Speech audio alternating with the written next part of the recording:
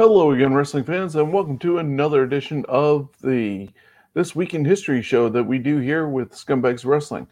It is Thursday afternoon at 12, and this is your time to dive into the rich history of our great sport and check out what we're talking about for the week of May 21st to the 27th.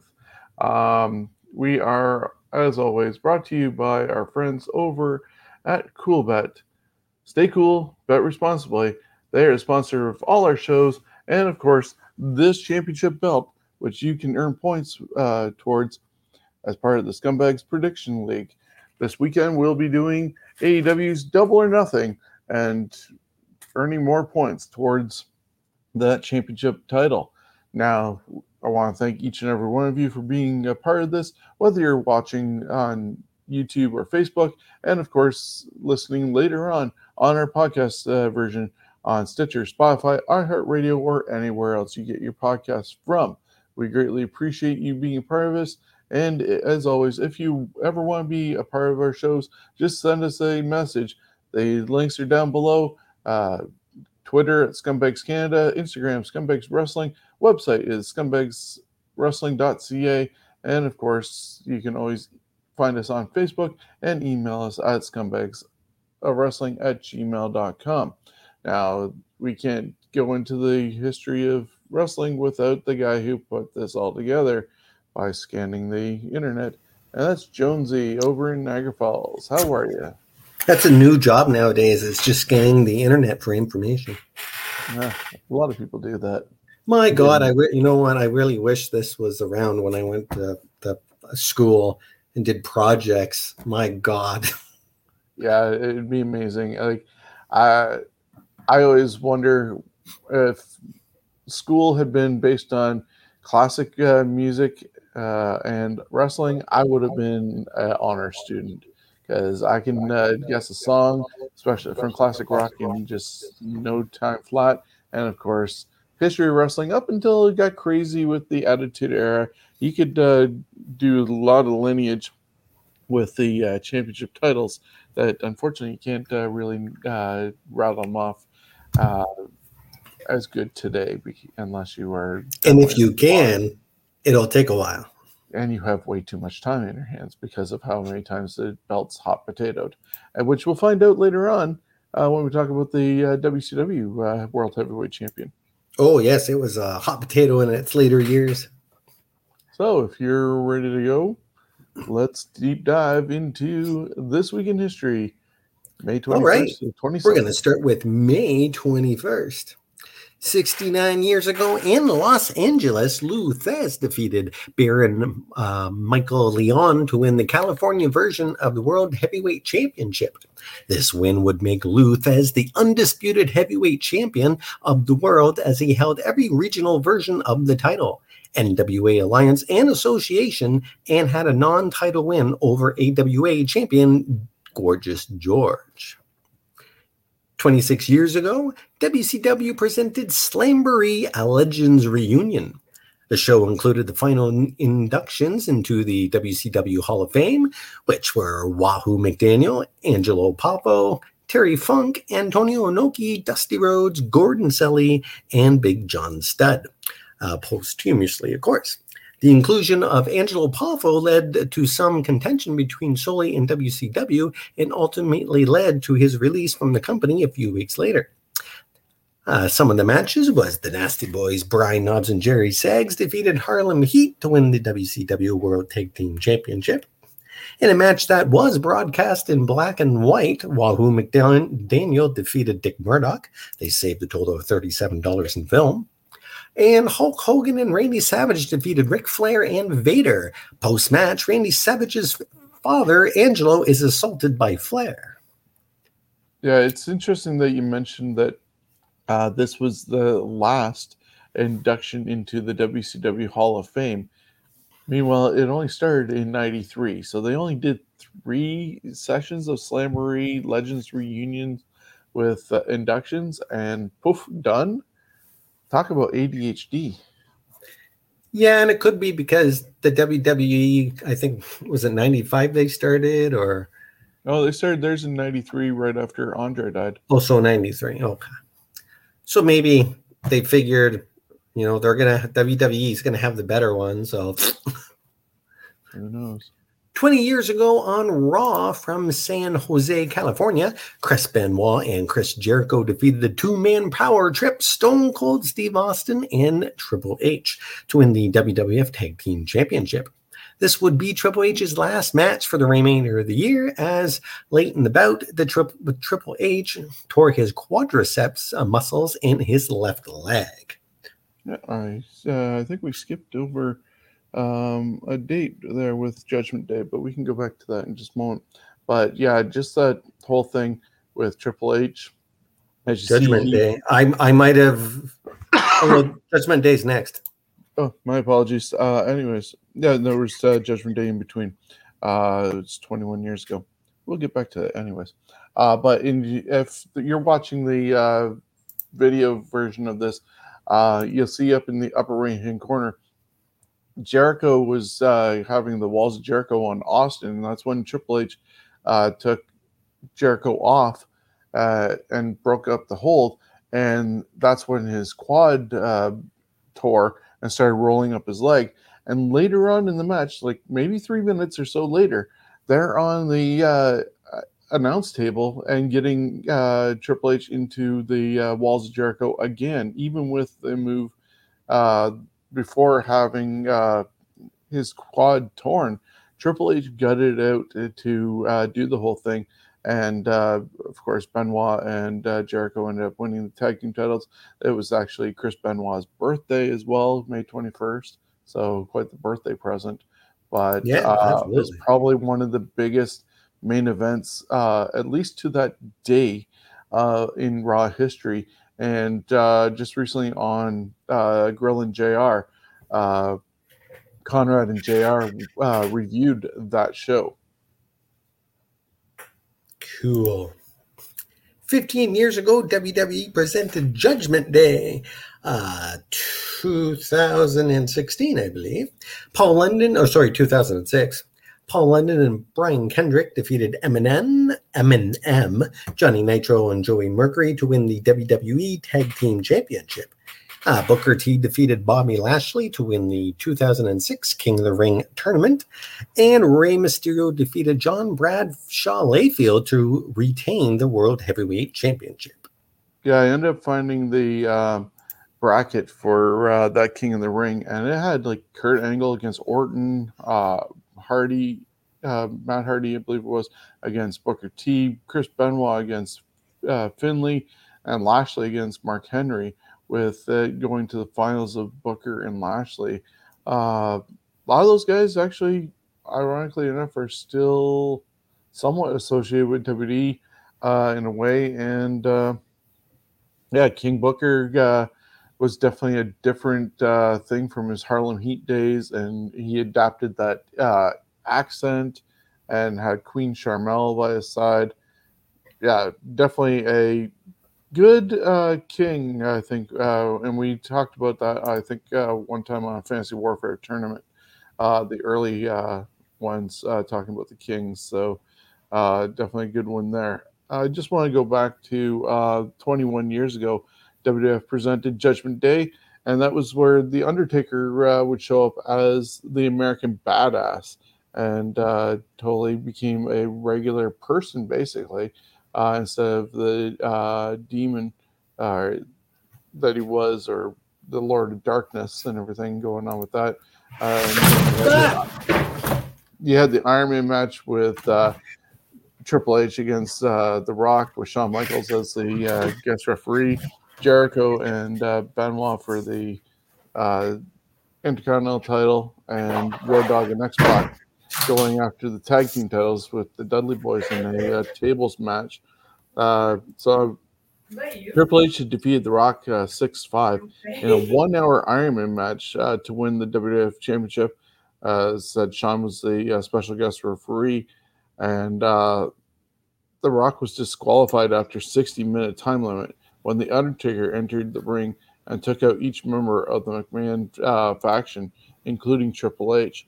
So I'm not sure if Iron Man matches, as much as I enjoy them, and especially when you don't know what the numbers are going to be in this day and age of ADHD wrestling. I don't think people can sit through a 1 hour Iron Man match. Uh, Don't and call it they, an Iron Man match. Don't plan to go an hour. Feel the yeah, crowd. You know what I mean? I personally do not like Iron Man matches. people just turn into the last 5 minutes to see where the score is Yeah. and go from there. Maybe we don't need to do the Iron Man match concept where there's so many pinfalls and submissions type deal. But if they want to go an hour Broadway, like Flair and Steamboat used to do, people might be interested in that, not knowing that they're going to go that hour, as opposed to instantly putting that hour time limit and anything goes, how many pinfall submissions and stuff like that. That might go over with today's fan being on the edge of their seat, but not calling it Iron Man match and doing that sort of thing. Carry on. 8 years ago, Tammy Lynn Cinch, aka Sunny, was released from a Connecticut state prison after serving almost 4 years. This stemmed from a slew of multiple violations of a protective order, disorderly conduct, and third-degree burglary from September 2012 to January 2013. This would include arrests on 3 consecutive days and another pair of arrests within 24 hours involving her then boyfriend wrestler, Damian Darling. Yeah, unfortunately, she fell so far from grace, and that's one of the pictures of what she looked like after jail and everything from TMZ. Definitely not the most downloaded diva of all time look on AOL compared to what she was. That's what she looks in real life. Yeah. May 22nd, 32 years ago in Bluefield, West Virginia, Lex Luger defeated Michael Hayes to win the NWA United States Championship. Lexi would go on to hold the U.S. belt longer than anyone else at 523 days. 29 years ago in Knoxville, Tennessee, Brian Lee became the first Smoky Mountain Wrestling heavyweight champion. A one-day tournament was held, and in the final, Lee defeated Paul Orndorff via DQ. And Brian Lee would eventually become the Undertaker. Yes. 26 years ago in Quebec, Canada, Jeff Jarrett defeated Razor Ramon to win the WWF IC belt, and which was just 3 days after losing the title in a ladder match in Montreal. 21 years ago on Nitro, from Michigan, Ric Flair is stripped of the WCW World Heavyweight Championship by Vince Russo. This would mean the main event for the evening saw Jeff Jarrett defeat Kevin Nash to win the vacated world title. This was the 4th time the title changed hands that month. On the same show, Daphne defeated Crowbar to win the WCW Cruiserweight Championship. 20 years ago at a SmackDown taping in Anaheim, California, Chris Benoit would suffer a neck injury during a 4-team TLC match that had him and Chris Jericho retain the WWF Tag Team belts. The losers were the Hardys, the Dudleys, and Edge and Christian. 11 years ago, MacGruber opens in theaters and stinks it up at the box office. It stayed in theaters for only 3 weeks and only earned $9.3 million at the box office. The movie had a bunch of WWE cameos at the beginning of the movie as MacGruber's elite team. The team consisted of Jericho, MVP, The Great Khali, The Big Show, Mark Henry, and Kane. And they all died. Their characters died early in the movie. Yeah, and MacGruber ended up doing a guest hosting duty on Raw as promotion for this horrible movie. Yeah, I don't know. Yeah, I think I watched the opening, and when all the wrestlers died, I went, yeah, this is a stupid movie. I'm moving on. And it's a happy 33rd birthday for Santana Garrett. Trained by her father, fellow wrestler Kenny Garrett. The second-generation wrestler is currently signed to WWE. During her career, Garrett has wrestled in many independent promotions. She also performed in Impact Wrestling under the ring name Brittany. She has won many titles, national and international, such as the Shine Championship, the Shine Tag Team Championship, and the Wonder of Stardom Championship. It's also a happy birthday for Tracy Brookshaw, a.k.a. Tracy Brooks. Yikes. Look at that. Married to Kazarian, Yes. and she's a proud native of St. Mary's, Ontario. Well, I know some relatives in St. Mary's. I wonder if they got pictures of her when she was younger. Today would have been the 59th birthday of Brian William Pillman. Pillman was born in Cincinnati, Ohio. Before wrestling, Pillman played college football as a defensive tackle. Despite being a second-team All-American twice, he went undrafted by the NFL and joined the Cincinnati Bengals as an undrafted free agent. He would be awarded the team's Ed Block Courage Award in '84, but got cut following the season. He would play for the Canadian Football League's Calgary Stampeders in 1986. After football, Pillman began his wrestling career for Stu Hart Stampede Wrestling. He and Stu Hart's son, Bruce, would form Bad Company and win their tag team titles twice from April 1987 to July 1988. In 1989, he would go stateside and wrestle as Flying Brian for WCW. Pillman would hold the United States Tag Team Championship with Tom Zink for a few months in 1990 and would win the WCW Light Heavyweight Championship in 91 and 92. Pillman and Stunning Steve Austin, as the Hollywood Blondes, would win the WCW Tag Team titles in March 1993 from Ricky Steamboat and Shane Douglas. During the height of their popularity, they would split and feud with each other. Pillman would spend part of 94 in ECW, then went back to WCW as a face, but that was a ruse as he joined the Four Horsemen.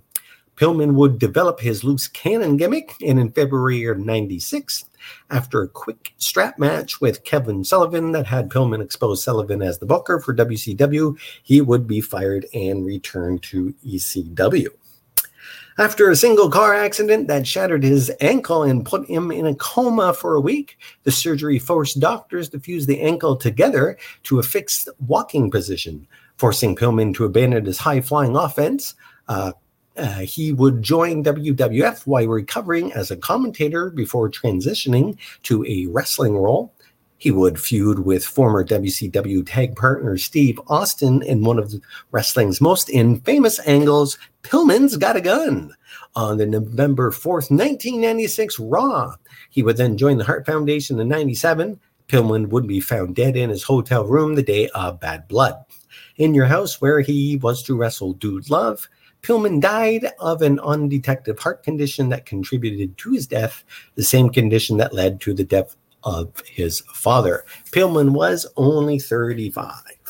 Yeah, they just recently did, I believe it was a double episode of Dark Side of the Ring, talking about Brian's tragic life, and his son was also part of it and came off as a huge babyface that AEW has yet to really take advantage of and give him a big push based off that. But Junior is definitely a spitting image of his dad, and his family was worried about him following his dad's footsteps too deeply. But then also, if you see Melanie Pillman, she is definitely a poster child for don't do drugs. So, yeah, there was a lot of turmoil in that family as well between Brian Jr. and his mom. That got reconciled, but still, just a really messed up family in a way. And Brian had like 4 kids from 3 or 4 different women. May 23rd, 29 years ago, at a WCW Saturday night taping in Atlanta, Steve Austin defeated Barry Windham to win the WCW World Television Championship. And yes, ladies and gentlemen, he had color in his trunks and he had hair at one point. Oh, a little too exciting there, Steve. 22 years ago, WWF presented Over the Edge from the Kemper Arena in Kansas City. A horrible incident happened during this event when Owen Hart, who was to descend from the rafters, fell to his death. The harness mechanism was released too early, and the WWF later would successfully sue the company that manufactured the harness. The incident happened when a video package was airing. Only those in attendance saw the fall. The event would continue after the fall, and Jim Ross had the almost impossible job of announcing to the WWF Universe of Owen Hart's sudden passing. Those in attendance were left in the dark about Owen's passing. The event was never released on video, but can be seen on the WWE Network with a lot of editing. On the show, some of the matches saw Kane and X-Pac defeated D'Lo Brown and Mark Henry to win the WWF Tag Team Championship. And The Undertaker defeated Stone Cold Steve Austin to win the WWF Championship. Shane and Vince McMahon were the special referees. Yeah, that event definitely obviously sticks in my mind because that is my birthday weekend. And you were actually at my house when we were watching that. And just everything that happened is just so crazy. And that he didn't have a direction in the Attitude Era. And they brought back the Goody Two-Shoes side with the Blue Blazer kind of being the counter to everything. And I actually got my wife to watch the Dark Side of the Ring season 2 finale that was about Owen's loss. But then just this past weekend, Jeff Jarrett has a My Life podcast with Conrad Thompson now. He's on episode number 4, but episode number 3 was all about Owen. And he had promised in his video on the Owen Hart tribute show that he was always going to make sure that Oj and Athena knew how great of a man their dad was. So he really didn't tell many stories about the ribbing that Owen would do. A lot of other people would tell those, but he had a really strong relationship with the family for many years and exchanged Christmas gifts and stuff like that. And so you hear about that in his story, and there's a lot of other stuff before him, but as it gets to the end, Conrad actually asked him about that night, and they had been dressing together. Owen went to go to the rafters. He was getting ready for his thing. Owen fell. He got immediately called to the back to cut a promo. All he knew that that Owen had fallen, and he didn't know what was going on. He saw Owen also wheel past, and he's trying to do his promo and stuff like that. And you can go back and watch that, I think, somewhere, probably on YouTube for sure. But then he ended up going out to the ring, and where Owen fell, the boards had actually broke there. And so he's there in this eerie sort of feeling, knowing that Owen had fallen, the boards were broken. He had to communicate with Val Venus and everybody else not to go in that section. The show continued, but after he was done, there was actually a police vehicle that took him to the hospital to be with Owen. And just everything that Jeff talked about and the cleansing in a way that he thought he did when he went to the funeral home. I'm glad I was wearing my shades during that walk with my dog, because it was just like so heart-wrenching. If you ever get a chance to go and listen to, even if it's just that one episode of My Life, the Jeff Jarrett podcast, it's definitely worth a listen to. And the last 20 minutes or so, wow, just. But I don't want to cry. I know, but it's worth listening to somebody else's opinion, actual hands-on recounting of what happened with that and how it actually affected him. And yeah. It was all a sucky event that happened. Exactly. 21 years ago at a WCW Thunder taping in Saginaw, Michigan, Kevin Nash defeated Jeff Jarrett and Scott Steiner in a 3-way match to win the WCW World Heavyweight Championship. Shocking. This was the 5th time the title changed hands in the month of May of 2000. 15 years ago at a SmackDown taping in Bakersfield, California, Bobby Lashley defeated John Bradshaw Layfield in just 82 seconds to win the WWE United States Championship. And Rey Mysterio defeated Layfield to retain the World Heavyweight Championship.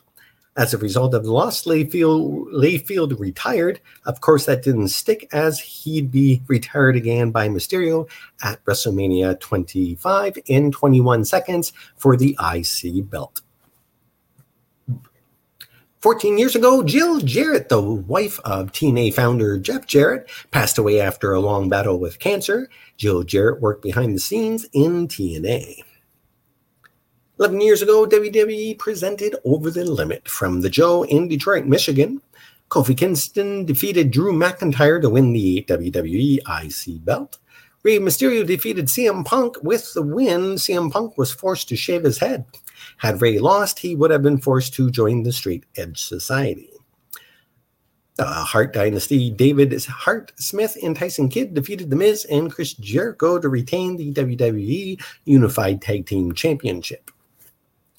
I was actually at this event, and the first time that I was actually ever at the Joe. The Joe no longer exists, but seeing Orton and Edge against each other, this was where Orton actually was getting ready for the RKO and started pounding the mat, and he got, I guess, obviously a little too intense into doing so, and that's where he ended up tearing some muscles and had to go off. So he stopped pounding the mat as much and did more mimicking of that past events afterwards to hype himself up for the RKO. But he really did a number on himself that night. And yeah, I was at that event. Yeah, sometimes he looks like he gets too in the moment, too intense. But he also looks like he's having fun sometimes. 8 years ago at a NXT taping in Florida, Bo Dallas defeated Big E Langston to win the NXT Championship. 8 years ago on Impact from Florida, Mickie James defeated Velvet Sky to win the TNA Knockouts Championship. And it's a happy birthday for Patrick Martin, a.k.a. Alex Shelley. It's also a happy 63rd birthday for Andrew Allison Carey, a.k.a. WWE 2011 Hall of Famer Drew Carey. Carey is a former member of the U.S. Marine Corps Reserve. Carey took up stand-up comedy in 1985. His first national exposure was on the TV show Star Search in 1988. Carey, who is now the host of The Price is Right, also was the number 5 entrant in the 2001 Royal Rumble, which was a waste of a number. But hey, today would have been the 79th birthday of Mary Alfonsi, best known to wrestling fans as Donna Cristinaliano. I might have added too much in that. Cristinaliano? Sure. She was born in Pittsburgh, Pennsylvania, and trained with the fabulous Moolah. Cristinello would have a run in the WWF, highlighted by competing in the first All-Ladies Survivor Series match in 1987, where she would team with one of her proteges, sensational Sherry Martel. On August 25th, 2011, Mary died of chronic obstructive pulmonary disease, COPD, in her hometown of Pittsburgh. She was 69.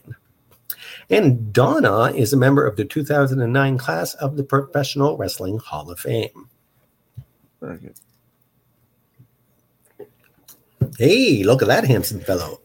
48 years ago, this is May 24th, in Kansas City, Harley Race defeated Dory Funk Jr. to win the NWA World Heavyweight Championship. Dory Funk ended up with the second longest reign in NWA history at 1,563 days.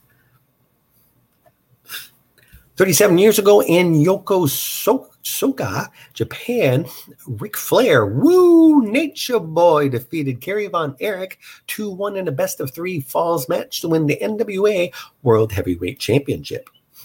39 years ago today, Vince McMahon Sr. died of pancreatic cancer in Fort Lauderdale, Florida. He was 69. He was born in July 6, 1914, in Harlem, New York. He, of course, is the father to Vinnie Mac, Mr. McMahon. Vince Sr., father, Roderick James Jess McMahon, was a successful boxing, wrestling, and concert promoter alongside Tex Rickard, who promoted events for Madison Square Garden. Vince Sr. was often seen with his father as he learned the family business. Vince Sr. would head the Capital Wrestling Corporation, which was the beginning of what is now the WWE, a pro wrestling group that ran out of the northeastern United States, primarily Baltimore, New York, and New Jersey. Vince was one of the few promotions that saw the potential of putting wrestling on the TV with just a couple cameras. He would run the program in an old barn in Washington, D.C. on the Dumont Network in 1955, which now is a Fox-owned station, WNYW.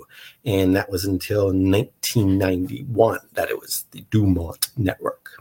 Running out of an old barn in Washington, D.C., McMahon began airing matches on the Dumont Network in 1955.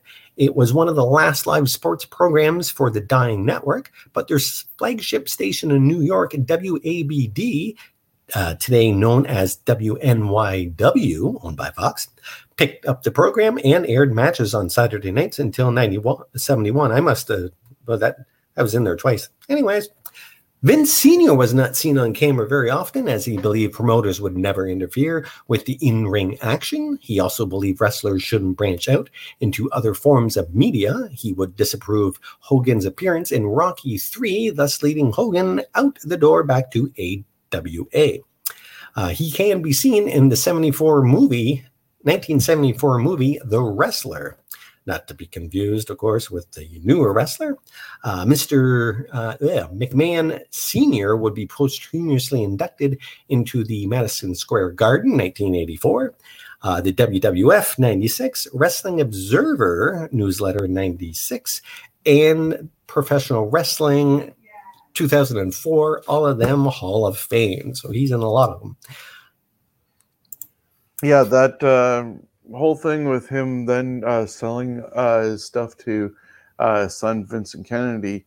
I think Junior was going to owe his dad until he made a profit. If he didn't, it was going to go back to his dad.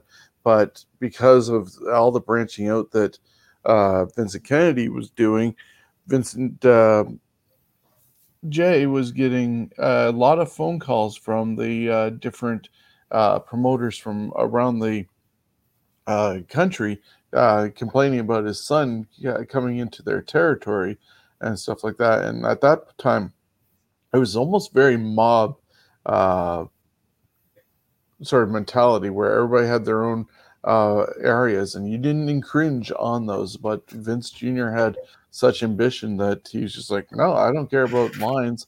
He got national TV exposure and deals that way. And so it didn't matter being in New York or LA or Minnesota, Chicago, he was putting everything fair game. And while all those other businesses closed, and he never had to give back the Capital Wrestling Corporation to his dad. And now the Performance Center is the CWC, named after basically the Capital Wrestling Corporation. Yeah, Vince McMahon kind of was kind of like Walmart of nowadays, or Amazon, where they're basically just chewing up a lot of the small guys. Yep. 30 years ago today, Scott Hall makes his WCW television debut as the Diamond Stud. In his debut bout, he defeats Tommy Angel. 18 years ago today, WWF presented Raw is from St. Louis, Missouri. The show was a tribute to Owen Hart, who died a day earlier at the Over the Edge pay-per-view. There would be many anecdotes about Owen throughout the broadcast and some matches, but pretty much no storylines that night. There was a 10-bell salute for Hart to open the show. The show ended with Stone Cold Steve Austin giving a toast to Owen while a graphic was displayed. I personally thought that ending was kind of tacky, but hey, that's me. The show receives a 7.2 Nelson rating, the highest for a special episode, and the third highest for any episode in the show's history. It's kind of awkward for that one as well, knowing that Steve really still had kind of mixed emotions about Owen after being dropped on his head accidentally in '97 at SummerSlam. And 2 years later, he's popping a top and toasting Owen in death. Of course, he obviously didn't feel he wasn't going to hold remorse and anger going in celebrating Owen's death, but knowing the backstory and where the feelings were still, it was kind of interesting, that one. Just going back to 36 years ago today in Chicago, Illinois, Oprah Winfrey made her appearance at a WWE house show. The appearance was cross promoted with local morning show AM Chicago, with 3 matches from the event airing on the show, with Oprah doing guest commentary. In the show's main event, WWF champion Hulk Hogan defeated Don Morocco. I actually was looking for this picture that's up here of Oprah, and started watching a little bit of it, and she's definitely not somebody for live sports for starters, but you can tell she came a long way from this broadcast. And it was the Dream Team against, I believe it was Tito Santana and Junkyard Dog as the first matchup on the YouTube presentation. And I believe she's with one of the Valiants as their co-host or co-commentator. Damn, that's a young looking Oprah. 22 years ago today on Nitro from Greensville South, Chris Benoit, Dean Malenko, and Rowdy Piper defeated Diamond Dallas Page, Flair, and Bam Bam Bigelow. It was also reported that Bret Hart was the face WCW champ Kevin Nash in the Nitro main event that night on The Tonight Show with Jay Leno. But that did not take place as Bret flew back to Calgary to be with his family. Too bad that was canceled, eh? Tonight Show with a match.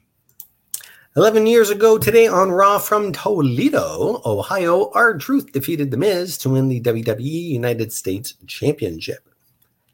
It's a happy 46th birthday for William Sasso, born in Lander, BC, Canada, British Columbia. Sasso, who made a name for himself on Mad TV, would make many appearances in wrestling, mostly WWE and WCW, feuding with Bret Hart. Sasso also has been chokeslammed by Kane. May 25th, 32 years ago in Osaka, Japan, Salam Hashankov defeated Big Van Vader to win the IWGP Heavyweight Championship. On the same show, Jushin Thunder Liger would win his first IWGP Junior Heavyweight title defense. Title defeating Shiro Kashinaka. Liger would go on to hold the title 11 times. I missed that picture. 27 years ago at a WWF TV taping in Erie, Pennsylvania, a 16-year-old Jeff Hardy made his WWF debut in a losing effort to the 1-2-3 Kid. Wow, at 16, that's impressive. Also on the card with the debut of Ted DiBiase's Undertaker, Brian Lee. Yeah, I tried finding a photo of Brian Lee as the Undertaker and Ted DiBiase, but that was very hard to find and not obviously something good enough to put up here. The only photos were really from SummerSlam with real Undertaker facing off with each other, so I wasn't going to use that yet. And then with Jeff Hardy here, for being 16, I'm betting that he lied about his age to be able to do that, because probably needed to be at least 18 to get into a WWE ring. Probably, but hey, if you can work at 16, actually you can work at 14, I think, but why not, eh? He could work at a McDonald's at that age. Why can't he wrestle in a ring? As long as he knows what he's doing, of course. Which he did. Great. 22 years ago at a Raw is War taping, Jeff Jarrett defeated The Godfather to win the WWF Intercontinental Championship. Originally, it was apparently supposed to be Owen Hart winning the title, who died 2 days earlier. The episode would air May 31st. Also, the Acolytes, Bradshaw and Farouk, defeated X-Pac and Kane to win the WWF Tag Team Championship. 19 years ago today, Shakira Pro Wrestling had its first show. This promotion was a wrestling school that produced its own show with a lot of new talent with a lucha libre flavor. The first main event saw the Black T-Shirt Squad, which was Mike Quackenbush, Reckless Youth, and Don Montoya, defeated the Gold Bond Mafia, which was CM Punk, Colt Cabana, and Chris Hero. Gotta love Gold Bond. Mm-hmm. It's a happy 31st for Taylor Michael Rotunda, a.k.a. Bo Dallas. Of course, Bo is part of the Rotunda family. He is a three-time FCW Florida heavyweight champion, twice Florida tag team champion with his older brother Wyndham, and is a former NXT champion, and of course, had a perfect score on his taxes. May 26th. 34 years ago today, the Rock and Roll Express are awarded the NWA World Tag Team Championship. Manny Fernandez and Rick Rude were the champions at the time, but both men left Jim Crockett Promotions. Rude left for the WWF, and Fernandez left for Mid-South Wrestling, leaving them with no champions. So they chose to air a previous match that had Ivan Koloff teaming with Fernandez, claiming Rude was injured. This is known as a phantom title change. And only you could do that back then when a lot of stuff was pre-taped, and hey, who knew? 34 years ago, former WWF champion the Iron Sheik and Hacksaw Jim Duggan were arrested in New Jersey on drug possession charges after they were pulled over on the New Jersey Turnpike. The two were on their way to a WWF house show that they were scheduled to face each other in their ongoing feud. Duggan was caught drinking and driving and possession of pot, and Sheik was charged with possession of cocaine and marijuana. They managed to make it to the event that night and even wrestled their match without telling the WWF that they just got arrested. Of course, the TV news got a hold of the story, and both were fired from the WWF. But of course, they would both be rehired again in the future. Yeah, if you watch, there's a, I believe it's on Prime, Amazon Prime. There's a movie documentary of the Iron Sheik. So maybe about 10 years old by now, because I think it ends with the craziness that he had with Rob Ford in Toronto when the sub place and him were having fun with Rob. But there is a segment in that video that is a cartoon of what happened with Duggan and Sheik getting arrested and then making their way to the arena and fighting each other and stuff like that. So if you ever get a chance to check out the Sheik documentary movie. Cool. I have to look for that. I've seen some of it, but I didn't see the cartoon part. 25 years ago, WWF presented In Your House 8, Beware of Dog from the Florence Civic Center in Florence, South Carolina. The show is best remembered for the thunderstorm that knocked out the power in the building, causing the WWF to run the middle of the card in the dark. The pay-per-view audience would only see the first and last match, but would re-air the pay-per-view on the Tuesday, calling it Beware of Dog 2. They would re-air the first and last match and hold rematches of the dark matches. Also in the original broadcast, WWF champion Shawn Michaels was gotten to. Michaels yelled at a section of fans who were heckling him. As the story went, Michaels became so unraveled he flipped off a sound technician after his music wasn't properly queued up. The tantrum has been edited out and only exists in Shawn's parents' basement on VHS. Since this event, a WWE pay-per-view has not taken place in South Carolina since that night.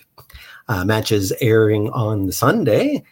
In a free-for-all match, the Smoking Guns defeated the Godwins to win the WWF Tag Team Championship. Mark Merrow defeated Hunter Hearst Helmsley. Shawn Michaels fought the British Bulldog to a double pin for the WWF Championship. Matches airing Tuesday, May 28th. Savio Vega defeated Steve Austin in a Caribbean strap match. With Lost Austin's manager, Ted DiBiase was fired from the WWF. Luckily for DiBiase, he was on his way to WCW. Had Vega won, he would have been DiBiase's limo driver.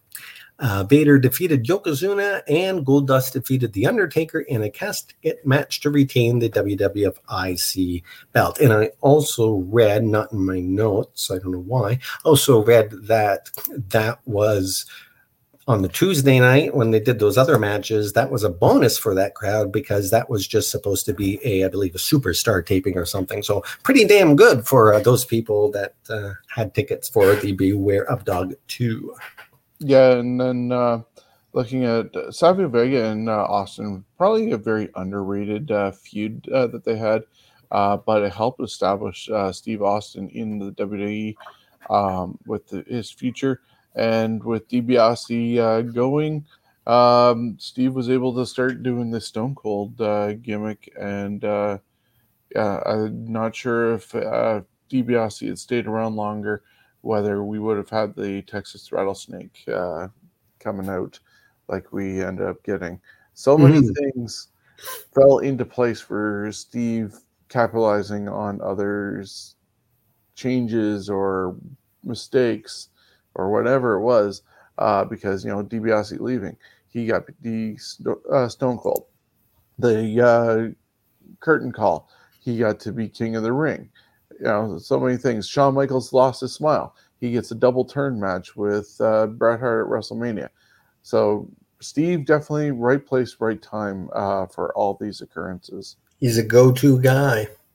And yeah, that match is great. And I kind of wonder why they don't do strap matches more often, because they can be very entertaining. 8 years ago, Hector Solano Segura, best known to wrestling fans as Hector Garza, dies of lung cancer. He was 43. He was born June 12th, 1969. Garza was trained by his two uncles. After 2 years in his career, he was brought into CMLL. In 1995, he quickly won their World Trios Championship with Dos Caras and La Fiera, went to a AAA in a short run that included an appearance at the 97 WWF Royal Rumble as part of AAA's relationship deal, then would land in WCW. In 99, he returned to AAA as part of a four-man feud with Heavy Metal, Latin Lover, and Pero Aguero Jr. He would join TNA in 2004 and eventually end up back in CMLL, winning their World Heavyweight belt. He would exit CMLL as champ and rejoin AAA as part of the Invasion angle. In February 2012, Garza was the last man standing out of six to win the Mexican National Heavyweight Championship. In October 2012, Garza was diagnosed with lung cancer and retired from active competition. He would die on May 26, 2013, while still holding the Mexican National Heavyweight Championship. The Mexican City Boxing and Wrestling Commission would deem the championship vacant following his passing. And then in 2017, about 4 years later, there was a tournament that was held to declare a new champion, which El Terrible, or Terrible, I imagine they say Terrible, won. It's a happy... Sorry, go ahead. He's also related to Angel Garza, who currently is on WWE Raw. I'm not sure if it's his... it could be his uncle, I think, is Hector. But he is related to Angel Garza on Raw. I'll have a footnote in this next one that you're about to do. All right. Hey, it's a happy 42nd birthday for Ashley Marie Massaro. Born in New York City and growing up in Babylon, New York, Massaro tried out for the Raw Diva Search in 2005. The oldest contestant in the field, she was 26 at the time of the entry. Bested 7 other finalists that summer, winning a one-year $250,000 contract with WWE. Ashley was one of 16 contestants for 15 seasons of Survivor, and she lasted only 2 episodes. Yeah, so actually, what missed in your notes was that unfortunately on May 15th, actually finished replying to a fan email and did not show up to work for WWSK FM later that night, prompting another DJ to fill in for her. At 5:23 a.m. the next morning, paramedics responded to a rescue call and discovered Massaro unresponsive in her home in Smithtown, New York. And when they arrived at the hospital, she was pronounced dead 10 days before her 40th birthday. So, yeah, unfortunately, rest in peace for Ashley, who passed away May 15th, 2 years ago. She left behind a daughter, Alexa, and it was Massaro was set to take part in a suicide prevention music video uh, that one of her coworkers was doing and was recording a song with Brandon Brown and a few others. But yeah, unfortunately, uh, her death was deemed a suicide. Bummer. What All right, and finally, May 27th, 33 years ago in Japan, Owen Hart defeated Hiroshi Haas to win the IWGP Junior Heavyweight Championship. 25 years ago, WCW presented the first 2-hour edition of Monday Nitro from Georgia. This was one of the most important Nitros of them all, as Scott Hall first appeared during the second match in the live crowd. He would be presented in his Razor Ramon character and address the crowd. Then later in the night, he would crash the broadcast booth and declare war on WCW and call out the best 3 WCW wrestlers. This would be the beginning of the biggest storyline in WCW and change how the WWF competed in the Monday Night Wars. 24 years ago in Sapporo, Japan, Kenta Kobayashi and Johnny Ace defeated the Holy Demon Army to win the All Japan Unified World Tag Team Championship. And that tag team consisted of Kawada and Tao.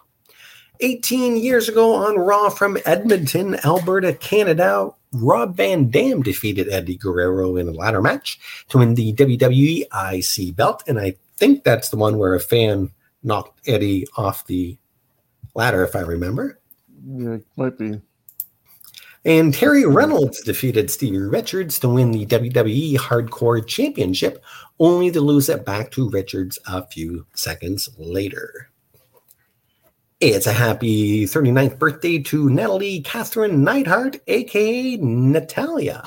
Considered the world's first third-generation female wrestler, Natalie trained in the famous Hart family dungeon. She wrestled on the independent circuit from 2000 to 2006 before signing with the WWE in 2007. She would become the manager of the Hart dynasty, cousin David Hart, Smooth, and future husband Tyson Kidd, leading them to gold. In 2010, she would win the WWE Divas Championship. Natalie still wrestles on the main roster to this day. And is the current WWE Women's Tag Team Champion with Tamina. And that makes another connection between the Harts and the Samoans, just like her Uncle Owen with Yoko. Yes. She's now with Tamina. Lovely couple that Tyson and Natalia are. Wish I'd be able to be in contact with her, but every year for my birthday, Tyson actually sends me a happy birthday wish on Facebook, on Messenger, and we sometimes chat for a bit. So it's nice. Pretty cool that he reaches out to fans like that. Mm-hmm. That is. And he's responsible for a lot of the bookings of the women's division lately, and some of the better matches lately. So he's a really good agent. It's unfortunate that his career got sidetracked like it did when he took a muscle buster from Samoa Joe the wrong way. But yeah, great guys. Fantastic. And our final. And it's a happy 62nd birthday to Aaron Eric Aaron Bischoff, just a little bit on him. He was born in Detroit, Michigan, and before wrestling, he owned a landscape company, worked as a veterinarian assistant, kickboxed professionally, and even ran a butcher shop out of his van. I would love to have seen that. And that is the end of This Week in Wrestling. Of course, This Week in Wrestling is compiled from the vast land of Google, Wikipedia, CageSideSeats.com, and most importantly, from fans and journalists that had front row seats to history. Yeah, so thank you for taking us on this trip through memory lane. And yeah, we've kept it to about an hour like we normally do. And want to remind everybody that we are sponsored by Coolbet. Stay cool, bet responsibly, and join us later on tonight for the Scumbags Wrestling podcast, where we're going to run down some of the news of the week. And unfortunately, Alexa Bliss's pig has passed away. And it's actually, he was famous in being a part on Total Divas when she was on that. So Larry is gone. We'll talk about that. Different other news from the week, Velveteen Dream statement, and give a little bit of highlight of AEW as tomorrow night they're doing Dynamite on a special Friday against SmackDown, and they're also going to be doing Double or Nothing on Sunday. Plus, then Sunday, tune in for a rundown of the whole card for Double or Nothing, as we'll wait for your submissions for the Scumbags Prediction League, where you can earn points towards the championship belt. And so we got 2 more podcasts coming up over the next couple of days. So join us, whether you're watching on Twitch, YouTube, or Facebook, listening to us on Stitcher, Spotify, iHeartRadio, or anywhere you get podcasts from, part of the Ontario Indie Podcasting Network and the Johners Podcast Network over in the UK. So we're available everywhere, and be sure to be a part of this anytime you want. Contact us by email or Facebook, any which way you want to do so. We are open for business. Anything else? And chimpanzees are welcome. Exactly. Anything else you want to add? That, in case no one got that joke, that was because you said any which way you can, I believe. Yeah. That's why I said chimpanzee. Yeah. Anyways, nope, that's it. Have a great afternoon, guys, and we'll see you later on tonight.